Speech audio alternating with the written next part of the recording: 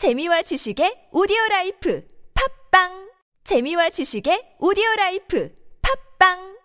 네, 10월 7일 돈다방 미쓰리 2부 시작하겠습니다. 저는 지금 10월 5일 뉴욕 주식시장 1부에서는 뭐 국제 유가라든가 국제 금값, 달러까지 원자재 관련된 가격에 대해서 좀 확인을 해봤고요.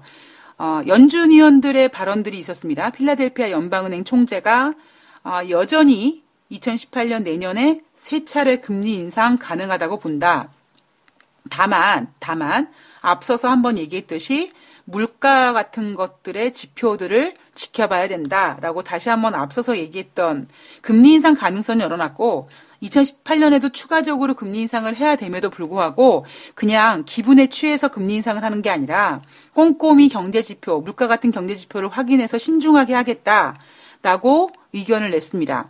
그리고 세인트루이스 연방은행이 주최한 지역은행 컨퍼런스에 참석한 샌프란시스코 연방은행 총재가 경기 확장세 유지를 위해 올해 한 차례 더, 그리고 2018년에는 세 차례 기준금리 인상이 적절하다. 그리고 이렇게 2017년, 그러면 샌프란시스코 연방은행 총재가 예상하는 금리 인상, 2017년도 3월달, 6월달, 그리고 12월달, 그리고 2018년도 몇 월달이 될지 모르겠지만 세 번의 기준금리 인상은 매우 점진적인 거다. 급한 거 아니다. 급하게 긴축을 할 필요가 없다라고 합니다. 그러니까 생각해보면 우리가 2008년도 금융위기 이후에 거의 2008년이죠. 2009, 2010, 2011, 2012, 2014, 2015 거의 8년 만에 금리 인상을 2015년 12월 달에 처음 올렸으니까 한꺼번에 1년에 8번의 FOMC 회의가 열리는데 매 회 때마다 금리 인상을 할 수 있는 건 아니고 단지 돈을 풀 때와 돈은 빠르게 풀어야 되지만 그 풀린 돈을 빨리 회수했을 때 문제가 분명히 부작용이 꽤 클 거라는 걸 알고 있고요. 그리고 원래 2008년도부터 돈을 풀었지만 돈을 뭐 QE1, QE2 막 순풍 풀긴 했지만 실질적으로 그 돈이 돌면서 경제 지표를 좋게 만들고 기업 실적을 좋게 만드는 데는 꽤 시간이 걸렸기 때문에 긴축이라는 것도 그렇게 한 만큼 비슷한 시간으로 해야 된다는 거죠. 제가 맨날 애인과 헤어졌을 때 만약에 1년 정도 뜨거운 연애를 했다. 그랬을 때는 그 사람과의 뜨거운 감정을 잊기 위해서 2배의 시간이 걸린다라는 말씀을 드렸던 것처럼 미국이 유동성을 풀 때 걸렸던 시간보다 저는 오히려 2배 이상의 시간과 노력이 필요하다고 생각이 듭니다. 왜 그러냐면, 예를 들면 남자 여자가 1년 동안 연애를 하는 상태에서 그 뜨겁고 열정적이고 이러한 시간들을 쭉 쌓아오는 과정에서 이별이 어떻게 이별을 했건 간에 뭔가 1년 동안 함께 같이 붙어 있고 살을 맞대고 뭐 같이 추억을 만들고 이런 과정이 어느 순간에 딱 끊기는 순간에 발생되는 그 공허함, 허탈감, 뭐 그 상대방에 대한 아무리 뭐 미워서 헤어졌건 어떤 식으로 헤어졌건 그 사람의 자리, 그 공허감 이런 것들을 이겨나가고 이런 것들에 대해서 굉장히 꽤 오랜 시간이 필요한 거거든요. 마치 연인과의 사이에서 만났던 시간만큼의 2배 이상이 헤어질 때 시간이 필요했던 것처럼 지금 FOMC도 마찬가지로 이 시기도 마찬가지입니다. 돈을 풀 때보다 더욱더 신중해야 되고 신중해야 되기 때문에 더 많은 시간이 걸릴 수도 있을 겁니다. 왜 우리 돈 많은 사람들은요. 돈으로 해. 돈 풀어. 이럴 수 있지만 그 반대의 경우라면 그것도 지금 그 풀린 돈이 지금 언젠간 돌아와야 되는 돈인데 이게 지금 어디서 어떻게 뭔 짓을 하고 있는지도 모르겠고 이 돈이라는 녀석이 나중에 딱 봤는데 이 돈이 나보다 더 무서워진 거죠. 그런 경우가 발생이 되기 때문에 샌프란시스코 연방은행 총재는 올해 3번의 금리 인상, 만약에 12월 달에 금리 인상을 한다고 가정했을 때 올해 3번의 금리 인상, 2018년에 3번의 금리 인상은 결코 빠른 게 아니라 매우 점진적인 거다.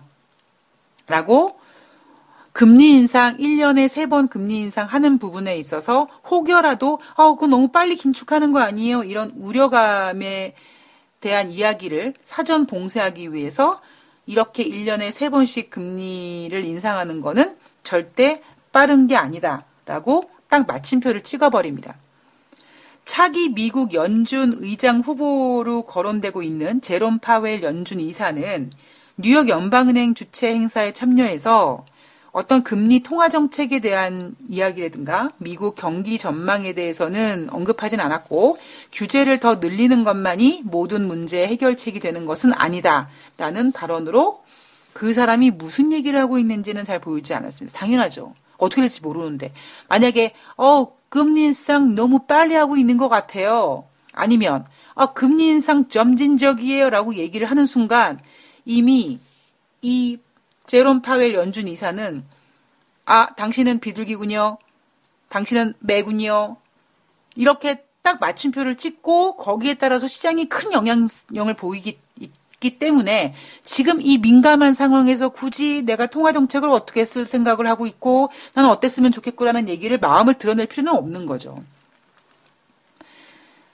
주류 회사인 콘스텔레이션 브랜즈라는 회사는 실적이 좋을 거다라는 기대감으로 4% 올랐고요. 유나이티드 퍼셀 서비스는 그러니까 배송 서비스 하는 회사예요. 아마존의 배송 서비스 개시 우려감 때문에 0.7% 하락했고 또 다른 배송하는 회사인 페덱스는 장 초반에 하락했는데 종가 기준으로 0.1% 상승 마감했습니다. 이 UPS와 페덱스가 하락한 이유는 한 외신 보도가 아마존 이 녀석이 어떠한 새로운 배송 서비스를 지금 시험 중에 있다.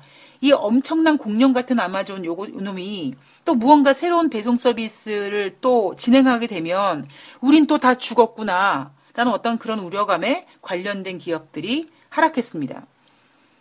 넷플릭스는요. 멤버십 가격 인상한 다음에 주가가 5.4% 올라갔습니다. 뉴욕 월가의 애널리스트들은요. 기존 예상과 달리 허리케인이 경제에 미치는 영향이 크지 않았다. 최근 경제 지표가 긍정적으로 발표되고 있어서 시장 심리에 긍정적인 영향을 주고 있다라고 얘기하고 있고 기준금리 인상 가능성은 전일 대비 많이 올라서 86.7%까지 올라왔습니다. 아마 이 86.7%는 미국이 현지 시간 10월 6일 날 발표하는 고용지표가 잘 나오던 못 나오던 일단 90% 넘을 가능성이 높겠죠. 그럼 결국에 그냥 FOMC는 어떤 목적의식, 저는 그 목적의식이 달러 강세인데 그걸 위해서 자 12월 달에 금리 인상 맞춰놓고 이제 가는 거예요. 그냥 뭐 경제, 물가 상승이 2%가 안 가든 고용이 뭐 민간 고용이 뭐 어쩌고 노동부에서 고용하는 게 뭐 안 좋아? 허리케인 때문이야. 허리케인 때문이라고 해. 임금 상승분이 안 좋아? 괜찮아. 앞으로 좋아질 거라고 해. 왜? 우리는 12월 달에 금리 인상을 해야 돼. 이렇게 가는 것 같아요. 근데 참 이게 뭐라 그럴까요? 해야 되는 그러니까 12월 달에 금리 인상을 할 것이다가 아니라 12월 달에 금리 인상을 해야만 한다라는 어떤 이 부담감이 참 저는 좀 그렇습니다. 그러니까 원래는 사실 하기가 어려운 지금 냉정하게 보면요. 금리 인상을 그렇게 하기가 좋은 상황이 아니거든요. 맨 처음에 FOMC가 물가 상승률 2% 도달하면은 금리 인상하기 이런 얘기 했었었는데 지금 1%는 어린 반푼어치도 없는데 그런데 뭐 물가는 뭐 언젠가는 올라가겠지. 물가 제외. 고용이 좋으니까 물가가 올라갈 거예요. 그런데 고용이 흔들려. 근데 뭐 때문에 흔들려? 아이고 허리케인 때문에 흔들리네. 그리고 허리케인 때문에 흔들렸던 어떤 흔들릴 것 같은 고용지표 눈높이를 많이 낮춰서 예상치를 많이 낮춰서 예상치에 부합만 하더라도 예상치에 좀만 잘 나오더라도 아이고 12월 달에 금리 인상 할 수 있어라고 지금 마치 짜고 치는 고스톱을 하고 있는 것 같아요. 그런데 절대 지금 미국은 2017년 12월에 금리 인상을 그렇게 할 수 있는 여건은 제가 봤을 때 지금 아니고요. 그리고 10월 달, 11월 달, 그리고 12월 달 초까지 가면서 아마 더욱더 제 생각에는 경제 지표가 흔들릴 가능성이 높습니다. 그런데 일단 지금 FOMC 같은 경우에는요. 달러 강세 때문에 금리 인상을 must 해야 돼요. must. have to 해야 돼. have to. will이 아니라 be going to가 아니라 have to 해야 돼. have to. 처절하고 안쓰럽고 안 됐고, 그리고 거기에다가 아까 샌프란시스코 연방은행 총재라든가 뭐 이런 사람들이 올 12월 달에, 일단 만약에 12월 달에 미국의 FOMC 하면 우리나라와 미국과의 금리가 역전됩니다. 거기에다가 분명히 미국이 만약에 2017년도 12월 달에 금리 인상을 한다 그러면은요, 이 여세를 몰아서 2018년도 연초에 한 번 빨리 더 할 겁니다. 거기에다가 한미 FTA 있죠? 가전제품 뭐 이렇게 있죠? 지정학적 리스크 있죠? 우리나라 증시와 미국 증시가 분리될 가능성이 굉장히 높은 것 같아요. 자, 거기에다가, 자, 이건 뉴욕 주식시장을 지금 말씀드렸고, 지금 최근 들어 이번 주에 너무나 나쁜 얘기를 할 수는 없으니까, 제가 나쁜 얘기를 하는 게 아니라, 월가에서는 그런 얘기를 하더라. 그래서 제가 근거를 가지고 와서 계속 여러분들한테 말씀을 드리고 있고, 또 상대적으로 너무 또 무서운 얘기만 할 수 없으니까, 긍정적인 이야기를 하는 우리나라 증권사 애널리스트들의 10월달 증시 전망을 지금 같이 동시 패션으로 해드리고 있습니다. 여러분들은 한쪽만 믿으실 필요 없어요. 그냥 둘 다 들으시면 돼요, 그냥. 뭐 어떡할 거야. 뭐 한쪽만 어떻게, 예를 들면 한쪽을 믿어요. 아, 그래. 그래도 우리나라 여의도보다는 미국의 월가가 낫지. 그럼 어떻게 해요? 지금 손실 겁나게 본 주식들 파실 수 있어요? 못 파시잖아요. 들으세요, 그냥.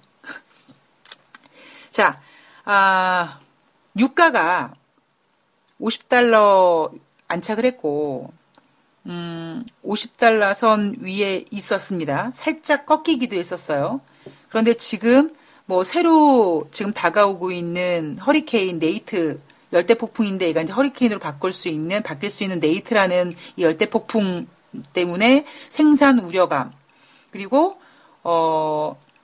11월 달에 오펙 회원국들이 모여서 감산합의 연장, 어떤 이런 기대감으로 유가가 올랐다고 그러죠. 근데 문제는 지금 유가가 50달러 선 위에 올라가다 보니까 8월 달에 이행 합의율을 116%인가 113%까지 지켰던 오펙 회원국들이 9월 달에 이행을 잘 못하고 있어요. 못했어요.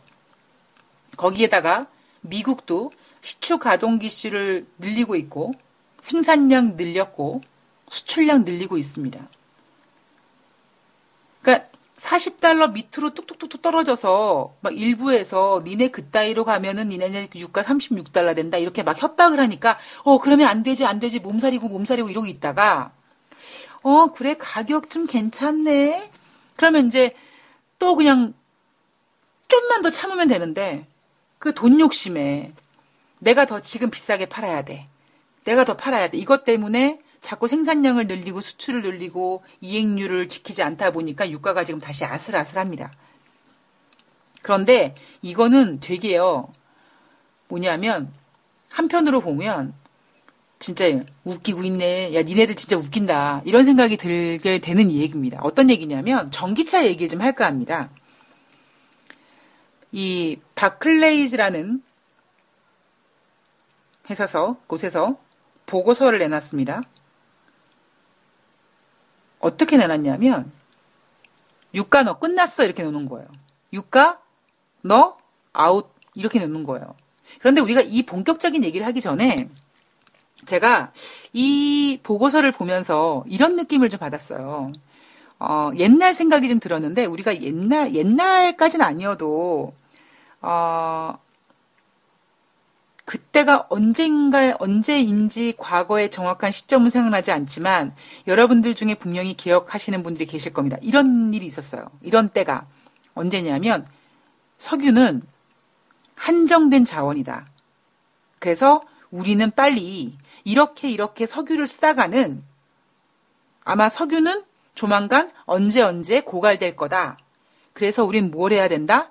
대체 에너지를 만들어야 된다라고 했던 그 바람이 엄청나게 거셌었습니다.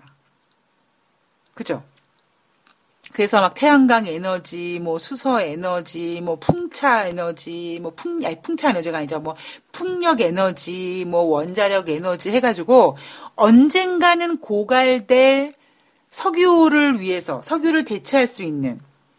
그래서 막 석유도 아껴 쓰기 운동도 했었고요. 막 그랬었어요.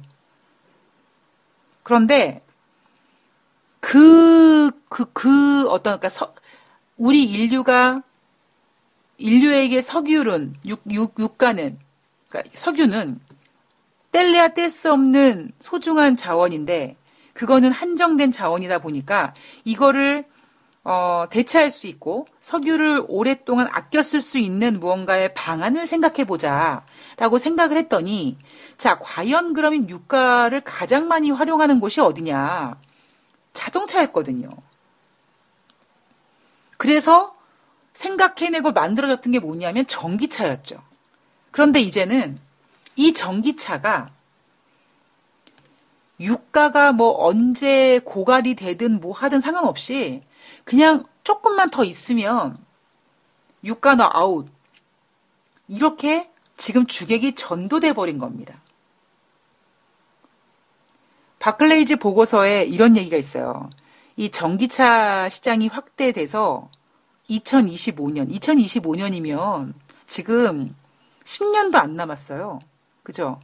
그런데 2025년까지 글로벌 원유 수요가 하루에 350만 배럴 감소될 거라고 합니다.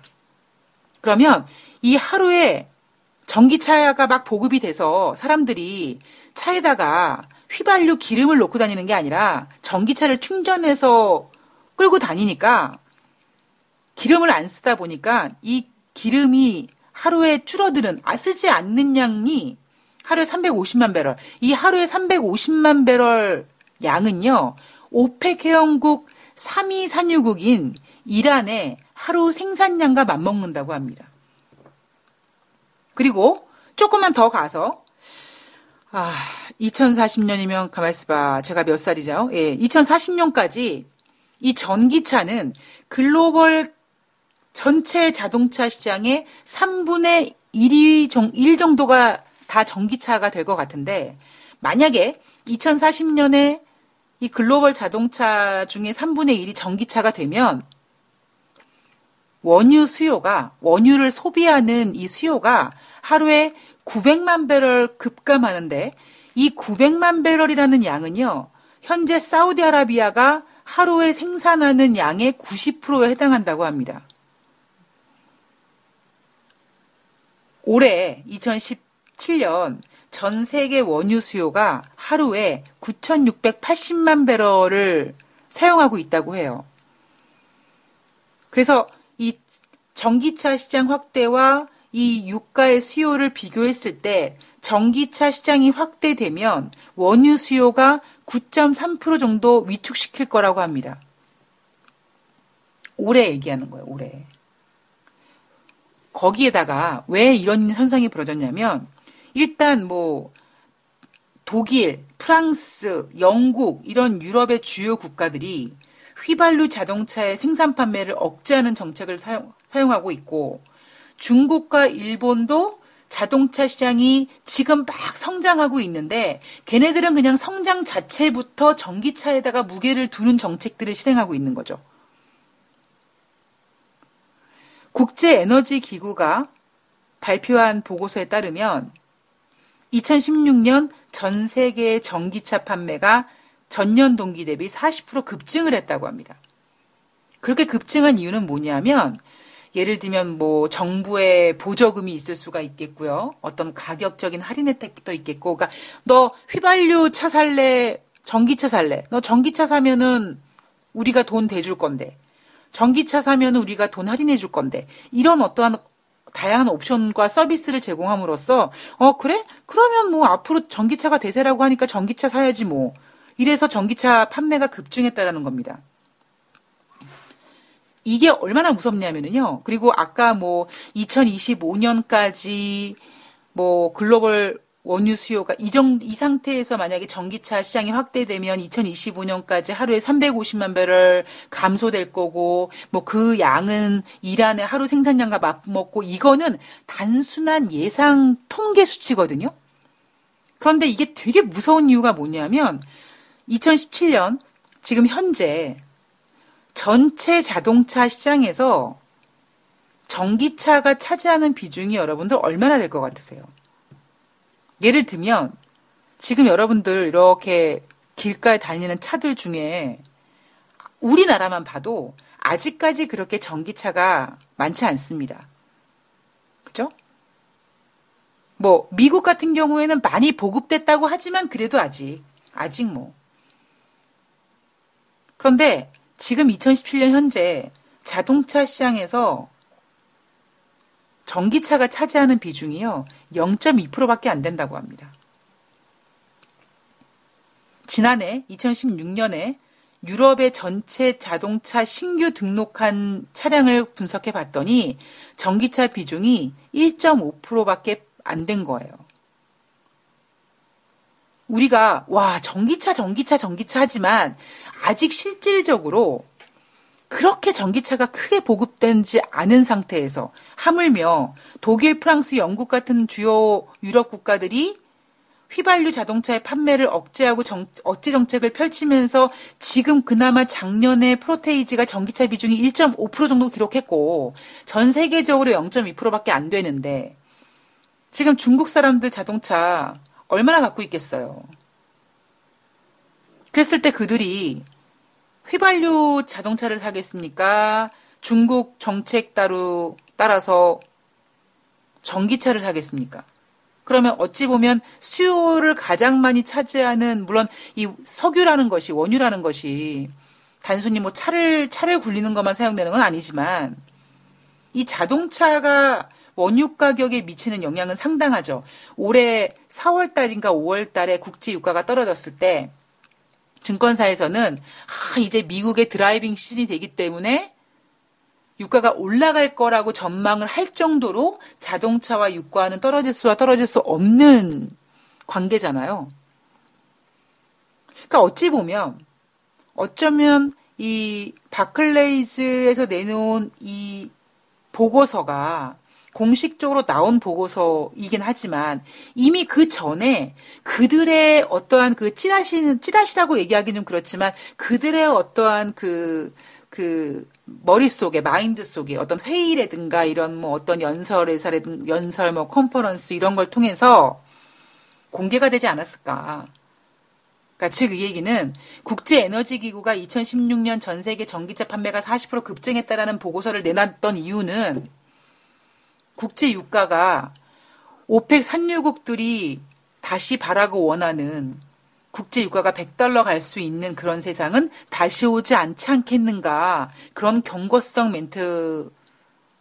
그런 경고성 보고서였을까. 그런 경고성 보고서 때문에 지금 저렇게 어차피 못 올라갈 거 나중에 이러다가 더 싼 가격이 될 수 있다. 그러면 지금 그나마 $50를 주고라도 파는 게 낫겠다라는 어떤 심리가 작용이 되는 게 아닌가. 그런 생각도 해보게 됐습니다. 참 재밌어요. 그죠? 우리가 한정된 석유, 엄청난 그 인류의 소중한 그 석유가 한정돼 있어서 아껴 써야 되고 대체 에너지를 뭐 만들어야 되고 이런 과정에서 개발된 전기차 때문에 이제 유가의 가격이 위협받을 정도의 참 인간사가 참 재밌는 것 같습니다. 자, 유가 얘기 해봤고요. 전기차에 관련된 유가 얘기를 좀 해봤고요. ECB 테이퍼링 이야기를 좀 해보겠습니다.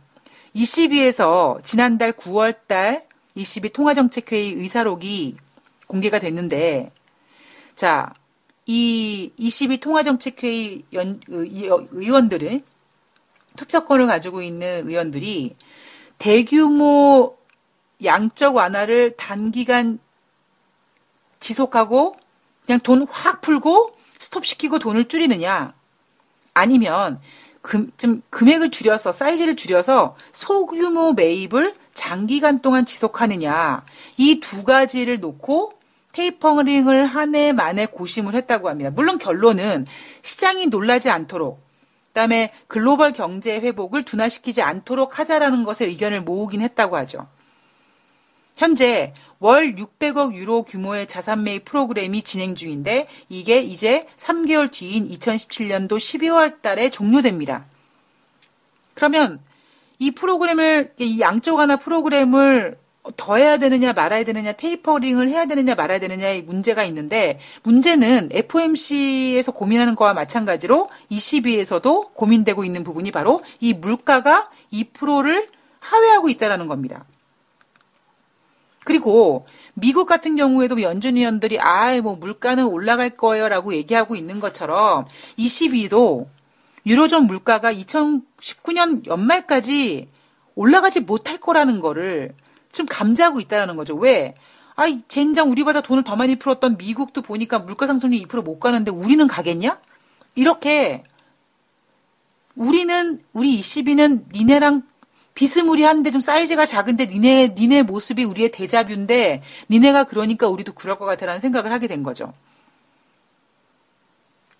그리고 유로화에 대한 이야기도 했는데 유로화 강세가 되는 부분도 이 22 통화정책회의에서 이야기가 나왔는데 이 유로는 달러와 대비 올해 10% 이상 상승을 했고요. 문제는 이 22 통화정책회의에서 고민한 부분은 뭐냐면 최근 유로화 가격이 강한데 이게 좀 더 갈 수 있겠는가에 대한 우려감이 제기됐다고 합니다.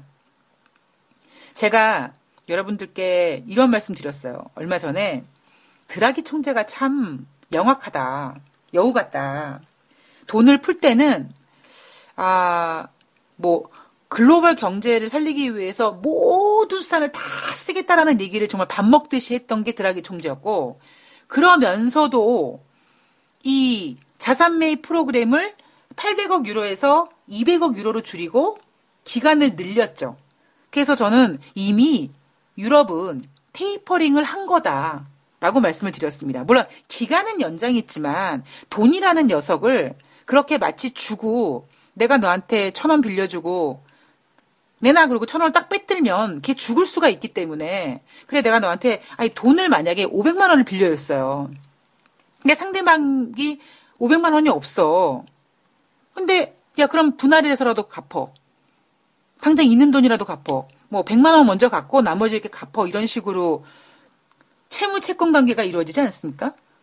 그래서 대부분 돈 빌려주는 사람들이 목돈으로 빌려주고 쪼개서 받게 되죠. 그래서 되게 웃긴 게 예를 들면 친구한테 100만 원을 빌려줬어요. 나한테 큰 돈인데 100만 원을 빌려줬는데 그 친구가 나한테 100만 원을 딱 갚으면 내가 야 아무개야 미쓰리 나 돈 좀 빌려줘. 100만 원만 빌려줘. 나 지금 현금 갖고 있는 게 없고 나 지금 적금 하나 든 게 있는데 그게 한 정도 100만 원 될 것 같은데 야 그럼 그거 좀 뺏어 주면 안 돼? 나 줄 것 같아. 그래서 그래 알았어. 은행이자 별거 안 되니까 그리고 그 100만 원을 빼서 목돈을 줘버리잖아요. 근데 그 친구는 나한테 100만 원을 그래 나중에 네가 나한테 100만 원 주면 다시 가입하지 다시 은행에 적금 들지 이래야 되는데 내 친구가 100만 원을 빌려간 친구가 10만 원씩 5만 원씩 갚는 거예요. 그러면 어떤 느낌이 오냐면 꽁돈 생긴 느낌이 옵니다. 그죠? 아마 돈 빌려주신 분들 감 잡으실 거예요. 무슨 얘기인지 아실 거예요. 그 대부분 이 돈을 빌려주면은요, 목돈이 나가고 돈이 쪼개서 들어옵니다.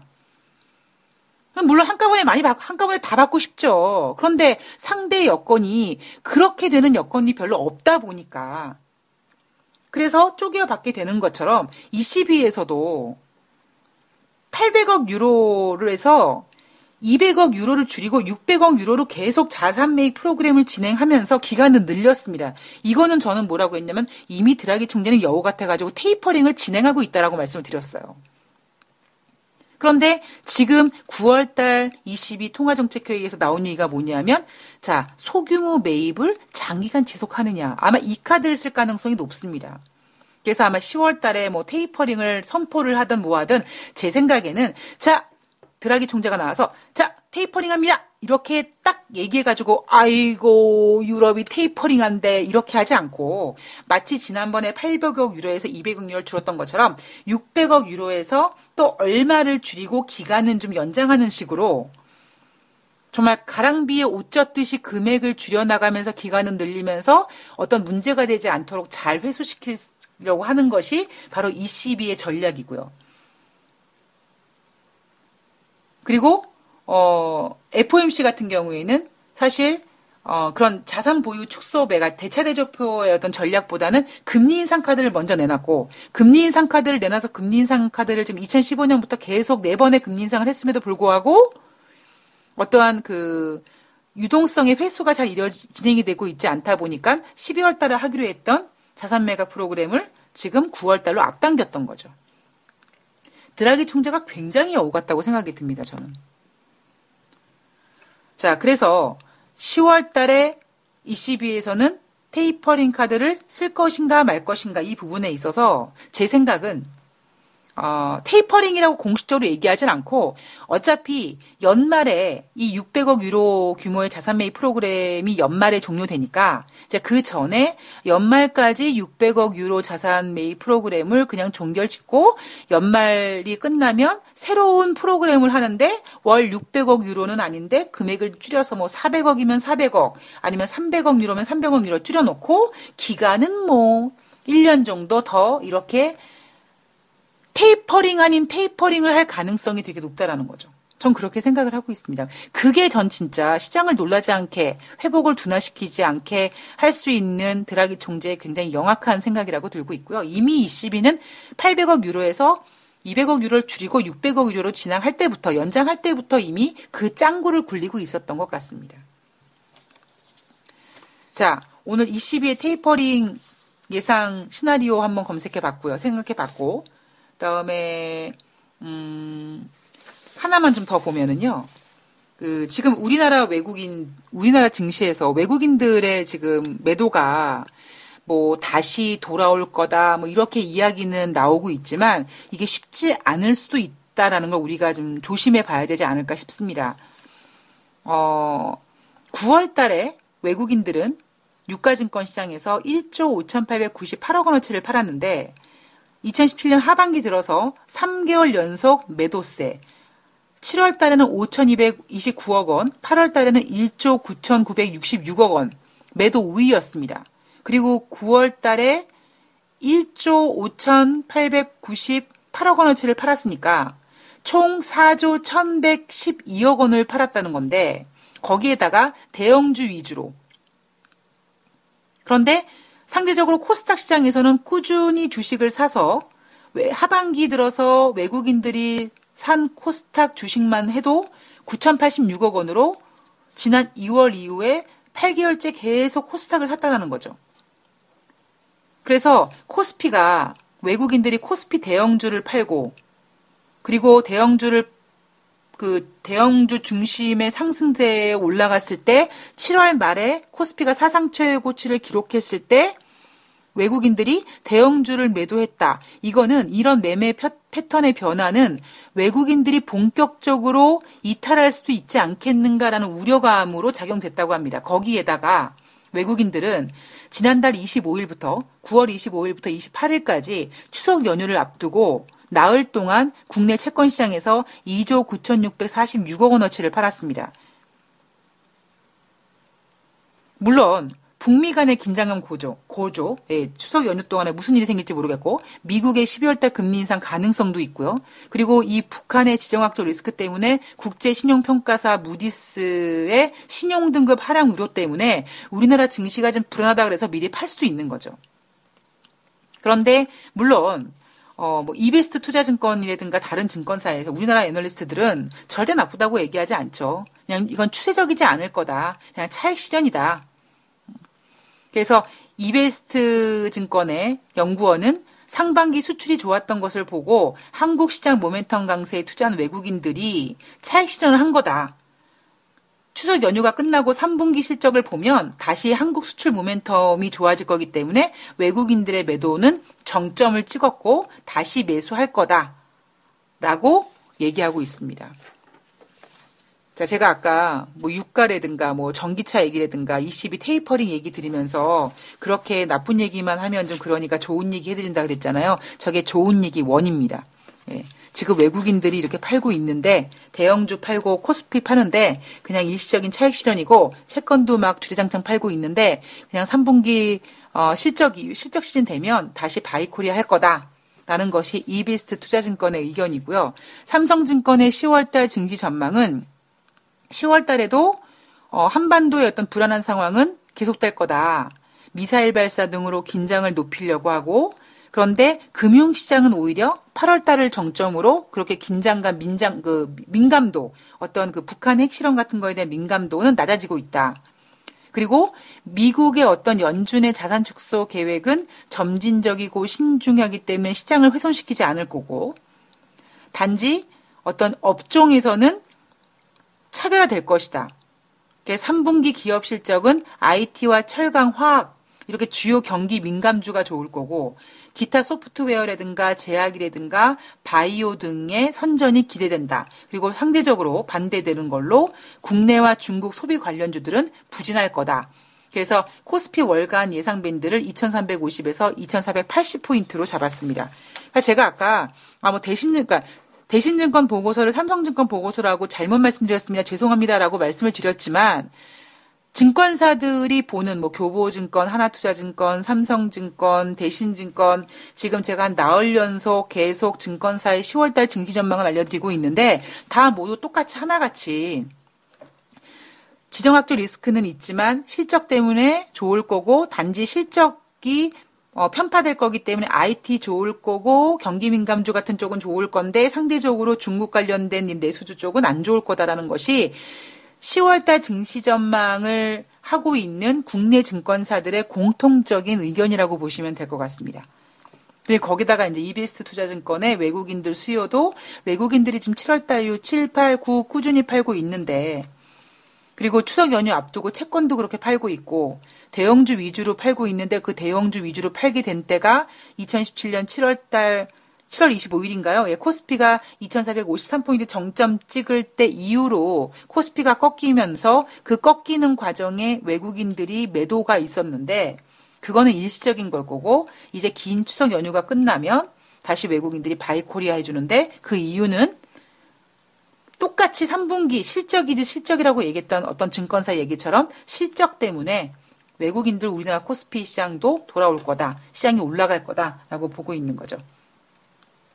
자, 지금 시장에서는요. 9월 5일날 우리나라는 한글날이고 미국은 콜럼버스 데이입니다. 휴장이에요. 그리고 10월 10일이 북한의 노동절 창건일이어서 북한의 김정은이 10월 9일이든지 미국의 콜럼버스 데이인 날이든지 아니면은 북한의 노동 창건일인 10월 10일이든지 요쯤 돼서 무언가 또 도발을 하지 않겠는가 조심해야 된다라는 의견들을 내놓고 있습니다. 과연 김정은이가 그렇게 그들의 예상에 맞춰서 조금 더 미리 할 수도 있고요. 조금 더 뒤에 할 수도 있습니다. 또 모르죠. 그죠? 혹시 그놈이 차명 계좌로 대한민국에서 선물 매도 쳐놓고 미사일 쏠려면은 9월 9일 날 장이 쉬는 날 쏴봤자 어차피 단기적으로 장도 안 열리고 그다음에 어차피 요즘에 북한이 미사일 쏴도 단발성이니까 자기가 만약에 선물 매도했을 때 그거를 확실한 수익을 얻기 위해선 단 1시간이라도 주가를 빠지게 만들려면 장이 열리는 날.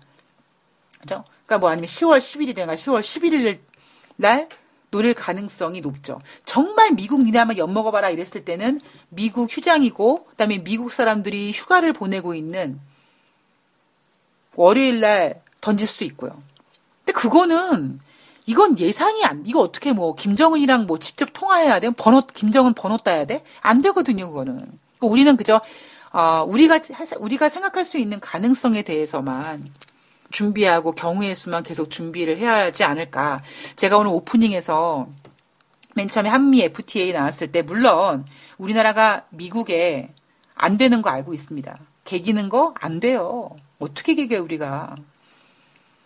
그런데 그렇다고 또 사실 국민들한테 저희가 미국한테 어떻게 개기겠습니까? 그냥 한미 FTA 다시 아마 그들이 원하는 걸로 할 것 같아. 이렇게도 또 얘기할 수 없겠죠.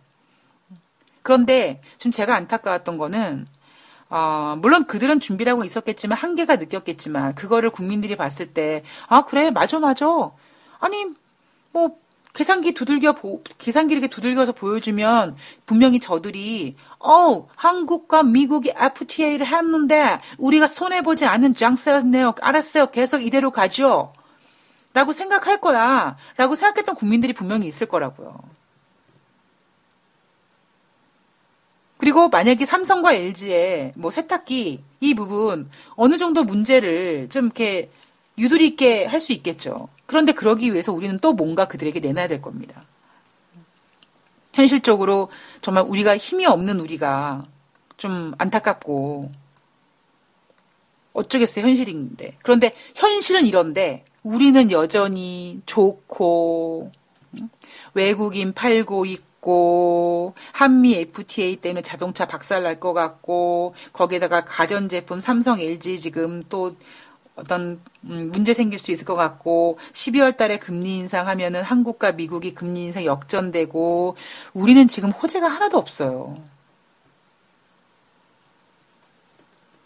대한민국 지금은 그냥 미국을 따라가려고 하는 그런 증시인데 조만간 보세요. 분명히 우리나라 증시는요. 중국에 의지할 가능성이 굉장히 높습니다.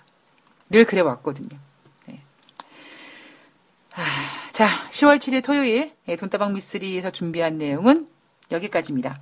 예, 저는 오늘 10월 7일 추석 연휴 두 번째 번개 1차 때 1차 말고 이제 2차에 신청하신 분들이 오시고 또 1차 때 너무 재미있어서 오실 것 같다고 말씀하신 분도 계시고 뭐 정확히 아직까지는 오지만 그분들까지 뭐 어차피 뭐 제 연락처도 알고 뭐 회비 보내는 계좌번호도 알고 뭐 다 장소도 대충 알고 이러니까 시간도 아실 거니까 대충 시간 되면 갈게요라고 연락을 제가 지금 몇 분한테 받았거든요. 그래서 일단 오늘 10월 7일 돈다방 미쓰리 추석 두 번째 번개도 되게 재미있을 것 같다라고 저는 예상을 하고 있습니다. 오늘 재미있는 번개하고 저는 10월 8일 날 미국의 10월 6일 금요일 주식시장과 또 다른 증권사의 증시 전망과 또 우리가 또 주의해서 들어봐야 되는 어떤 그런 내용들을 좀 준비해서 가져 나오도록 하겠습니다. 자, 여러분들 행복하고 편안한 토요일 보내시고요. 저는 10월 8일 날 뵙겠습니다. 편안한 주말 보내세요. 여러분들 다시 돌아올 수 없는 휴식입니다. 고맙습니다.